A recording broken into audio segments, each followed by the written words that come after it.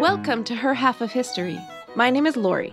The current series is Women and Money Matters. This is episode 3.7, No Taxation Without Representation in the USA. So last week, I talked about how women in Rome used the no taxation without representation argument to get out of paying taxes. But this week, I'm going to talk about how the same argument was used by American women. And these women were not trying to get out of taxation.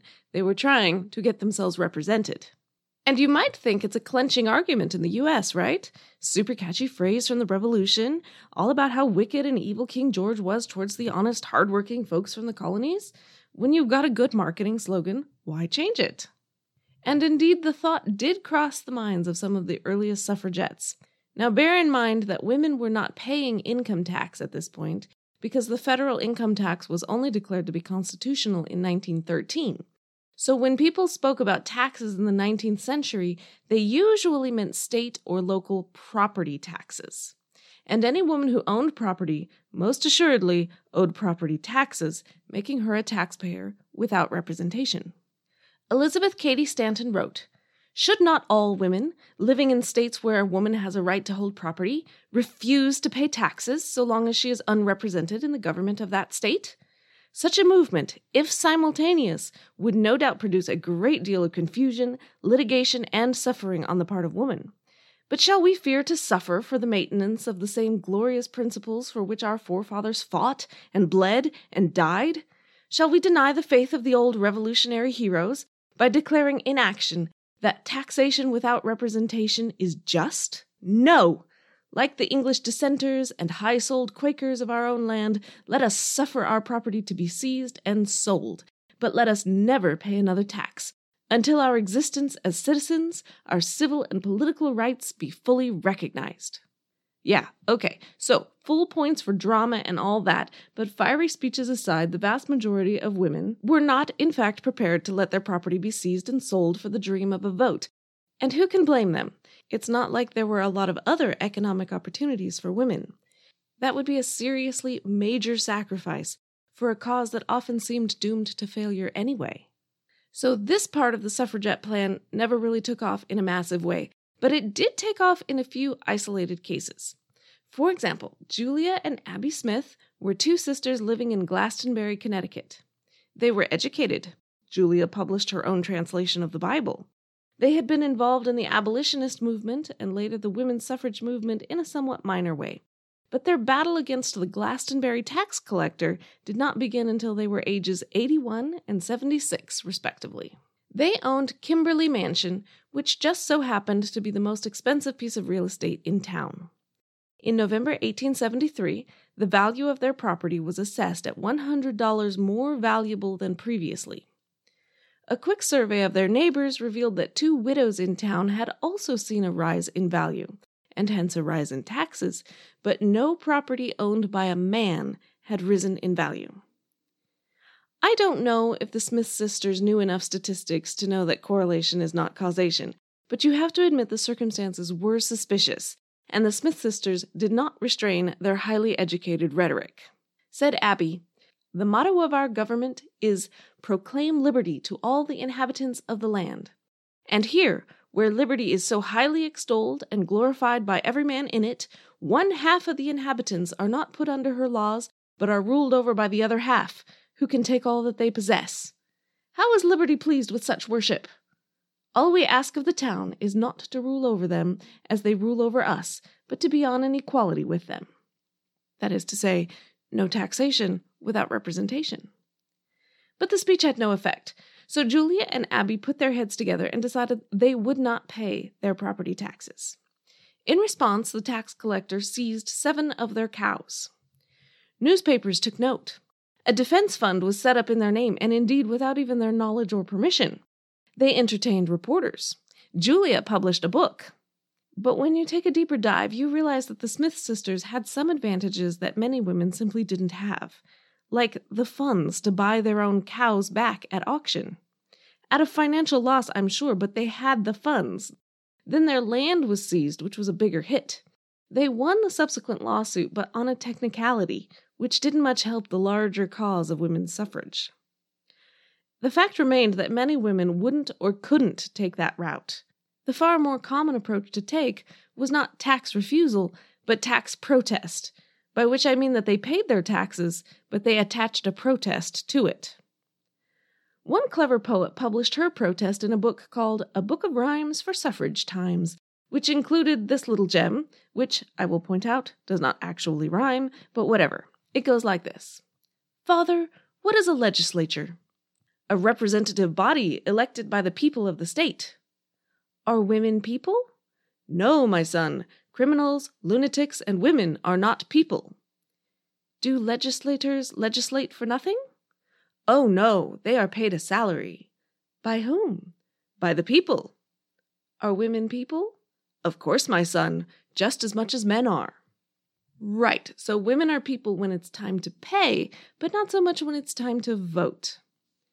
So, the no taxation without representation argument was out there, but it really wasn't a linchpin in the general suffragette strategy, and the reason for that is that it's clever and catchy, but in fact it's not really a good argument. Here I am relying on Juliana Tutt of the Stanford Law Review for the logic of the argument and how it was used, both by supporters of votes for women and opponents of votes for women. The first premise is that taxes without representation is tyranny. The supporters had the Founding Fathers' word on this, but antis could counter that women were not the only group that was not represented. Minors and foreigners fell into the same camp, and no one was claiming that they should be able to vote. And indeed, the very Founding Fathers themselves obviously thought the argument had limits, because they didn't give the vote to women or to slaves or even to many white men, despite the fact that these people drank tea and used stamps and all the other products that King George and Parliament had been so eager to tax. So there's that appeal to authority smashed. Another premise was that large numbers of women were paying heavy taxes. Unfortunately, that argument was even more full of holes. As I said earlier, taxes usually meant property taxes, and most women didn't own property. Now, it's hard to feel too glad about that. There's a sexism problem there too, but the point remains, many of them weren't paying property taxes. Sure, there were tariffs, making the price of goods higher, but the whole point of tariffs was to make the tax invisible. People didn't feel like they were being taxed. Ergo, we don't need to give the vote to women because they aren't being taxed.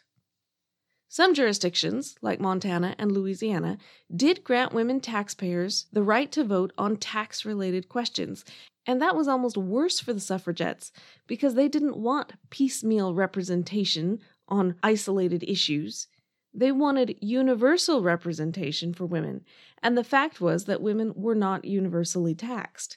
So many suffragettes came out against the taxpayer suffrage, which suited the antis just fine, as many of them were waxing on about how taxpayer suffrage was a slippery slope that would lead to universal women's suffrage, which would obviously be the beginning of total anarchy, destruction of Western civilization and all that we hold dear, and so on. In 1913, the 16th Amendment and the United States Revenue Act brought us the federal income tax, which Americans all know and love, or something like that. Now, this actually strengthened the suffragettes' hand because vastly more women were taxed now that you didn't have to own property. You only had to have a salary, which still left out huge numbers of women, I might add, but it added a hefty amount to the list of tax-paying women. And lo and behold, only 7 years later, suffragettes win and women get the vote. Note that I'm not saying that the income tax is responsible for that. There were a lot of other factors, but more women as tax-paying contributors did not hurt. And you may think that having achieved the vote, the argument is now done, but in that you would be wrong because there's more. There is no point in having a right if you can't exercise that right, and this is where we move into the poll tax. Technically, a poll tax has absolutely nothing to do with going to the polls. Etymologically, the word poll means head, as in the hair on your head, and poll taxes are a truly ancient form of tax whereby the government says, "Do you have a head attached to your body? You do? Great, you owe taxes." It's also called a head tax or a capitation tax, which is the terminology used in the U.S. Constitution, but in modern English that just sounds too much like decapitation, which is not what we mean at all. Loads of people have instituted poll taxes, everyone from Moses to Margaret Thatcher, and I have to say I never expected to write a sentence with both those two people mentioned in it. But anyway, poll taxes are very ancient, and when I was originally thinking about taxation and women, That was what I was thinking of. Namely, were women included in poll taxes or not? Did our heads count, or were they too substandard to count? That is actually still an open question for me because lots of sources, including modern ones, say something like, everyone had to pay this tax, without specifying what they mean by everyone. It turns out that in the historical context, a lot of things labeled as for everyone does not in fact include women, slaves, children, or foreigners. Except that sometimes it does, so I'm still turning that one over in my brain depending on the time and place in question. But when I was trying to find out things like, am I part of everyone or not, I was using Google, and if you Google poll tax from within the United States, Google thinks you are talking about the taxes waged at the polls in the American South in the early 20th century. I knew about the American South poll taxes, but I had learned about them in history class in the context of racism. The average black man was much poorer than the average white man, and therefore couldn't afford to pay the tax, and therefore couldn't vote. So sorry, too bad, maybe next year. It's disenfranchisement without legally disenfranchising anyone. The racism angle is definitely true, and I do not in any way mean to minimize it, but guess who else turns out to be much poorer than the average white man? That's right, your average woman of any skin color. The interesting thing about these Southern poll taxes was that if you stuck to the traditional definition of what a poll tax was, then you could claim that it wasn't a voting fee. No, it was just a head tax, like many head taxes throughout history, including in the northern states. It's just purely coincidence that we never ask for proof of payment until you show up to vote. The amount was on the order of $1 or $2. If you are thinking, what's $1 or $2 between friends, you should be aware that it was cumulative. If you have not paid in past years, you have to get completely up to date in order to vote. In 1936, one Nolan Breedlove owed the state of Georgia $13.50 in back poll taxes. It was the height of the Depression, and had he chosen to spend his pennies elsewhere, that same $13.50 could have bought him 50 pounds of grits, 25 loaves of bread, 10 dozen eggs, 20 pounds of pork and beans, 10 pounds of lamb shoulder, 5 pounds of chuck roast, and 50 pounds each of potatoes, yams, and cabbages. Not a trivial amount when unemployment is high, wages are low, and you are living on the edge of subsistence. Certainly there were wealthy women for whom this was not a big deal. But there were also single women, struggling to support themselves, and for them it was a very big deal indeed. There were also married women who struggled. Bear in mind that a family would have to pay the poll tax twice in order to have both husband and wife vote. If you can only afford it once, the culture of the time pretty much guaranteed that it was the wife who would not vote. Even if you were a feminist woman, ahead of your time, eager to exercise your newly granted rights and earning your own income, you might run into difficulty. In Georgia, a wife's salary was legally owned by her husband. If he disagreed, she could not pay her own poll tax, regardless of how wealthy the family was. It was a similar deal in Texas. But not everywhere. South Carolina waived the poll tax for women on the slightly discouraging rationale that it would relieve husbands of the burden of paying for their wives to vote. I mean, yes, but at the same time, a resounding no. There's still something wrong there. My source on this imagines a circumstance where a South Carolina family might be too poor for the husband to vote, but the woman is free to vote, no charge applied, meaning that we might actually get more women voting than men. But I think the reason she's just imagining this scenario is that we have no actual evidence of this happening. It's all theoretical. Other subtle means were also tried. Alabama required that payment of poll taxes be made 9 months prior to the actual election. Like anybody's thinking of voting then. Men were reminded when paying property taxes that perhaps they might like to pay their poll tax too. But if you didn't own property, like most women didn't, no one would remind you. And by the time the election rolls around, it's too late. How much effect did this have? Well, one researcher found that in the 1940s, Alabama voter lists included 2 men for every woman in most of the counties. In rural sections, there might be as many as 3 or 4 men for every woman. This is not necessarily purely a matter of cost. It was often asserted that women were not interested in voting. And given current voter turnouts, I think it's true that many people, both men and women, are not interested in voting. However, the same study also found that sometimes a poor woman would say that she wasn't interested in voting because she was too ashamed to say that she simply couldn't afford it.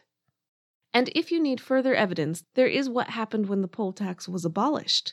Louisiana did it quite early, in 1934.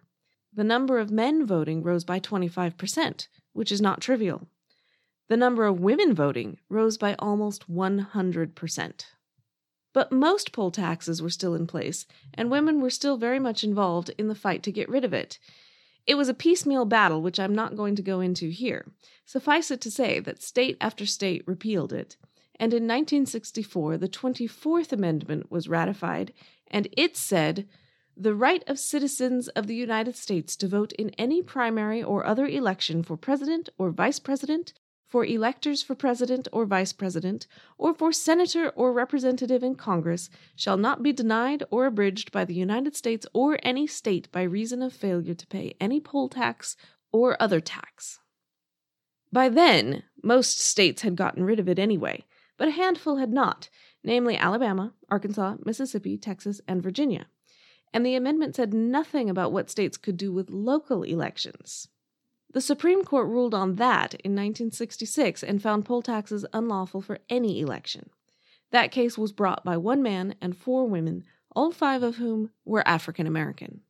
Of course, by 1966, the question was much less important than it had been. The amount of the tax was coded into law, so it had not risen at the same rate as inflation. $1 or $2 was nowhere near the monumentally prohibitive amount it had been when Nolan Breedlove had protested. So reduced burden and all that is good. Unfortunately, it was also true that other means of disenfranchising voters had been tried and tested by then, some of which are far more difficult to prevent than the poll tax. But as far as no taxation without representation is concerned, that is the full circle as far as I'm going to discuss it. Hortensia used no taxation without representation to mean that she didn't want to pay taxes. The early American suffragettes used it to say that they did want representation. And later women's rights advocates used it to say they wanted representation to be free and clear of any particular tax burden. My question is, if you had the option of giving up your representation in exchange for total tax exemption, would you take it? I've got a poll up on Twitter, Facebook, and the website, so please come on over, register your opinion, and I will tell you the results of the poll next week. I even promise not to tax you for it. I had 2 major sources for this episode, an article by Juliana Tutt in the Stanford Law Review, and an article by Ronnie L. Podolewski in the Notre Dame Law Review. I suspect these aren't publications you keep on your coffee table for casual reading, but there is a link to them on my website, herhalfofhistory.com. Even if you're not interested in the links, please come visit to vote in the poll, and come back next week to listen to Hetty Green, the Queen of Wall Street. Thanks!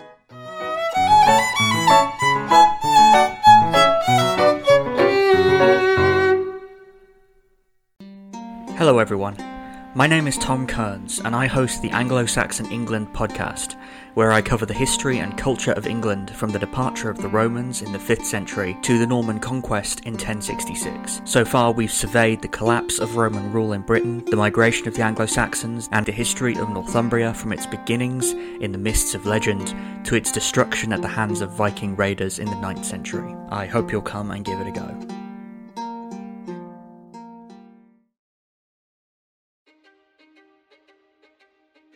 History is complicated. The story of human progress is long, messy, and riddled with controversies big and small. On Conflicted, we dive headfirst into history's most infamous events and contentious figures. We try and untangle the good from the bad, the fact from the fiction, and the monsters from the misunderstood. Was Genghis Khan a murderous butcher or a civic pioneer? Did the Allied powers go too far in firebombing the German city of Dresden at the twilight of World War II? And how did the Marquis de Sade acquire such a sinister reputation? And was any of it true? These are just a few of the tough questions we wrestle with and investigate on Conflicted. So if you love history or just enjoy a good story, please join me, your host, Zach Cornwell, for a fascinating new topic each and every month. Conflicted, a history podcast, is available on Spotify, Apple, or wherever else you get your podcasts. I hope to see you soon.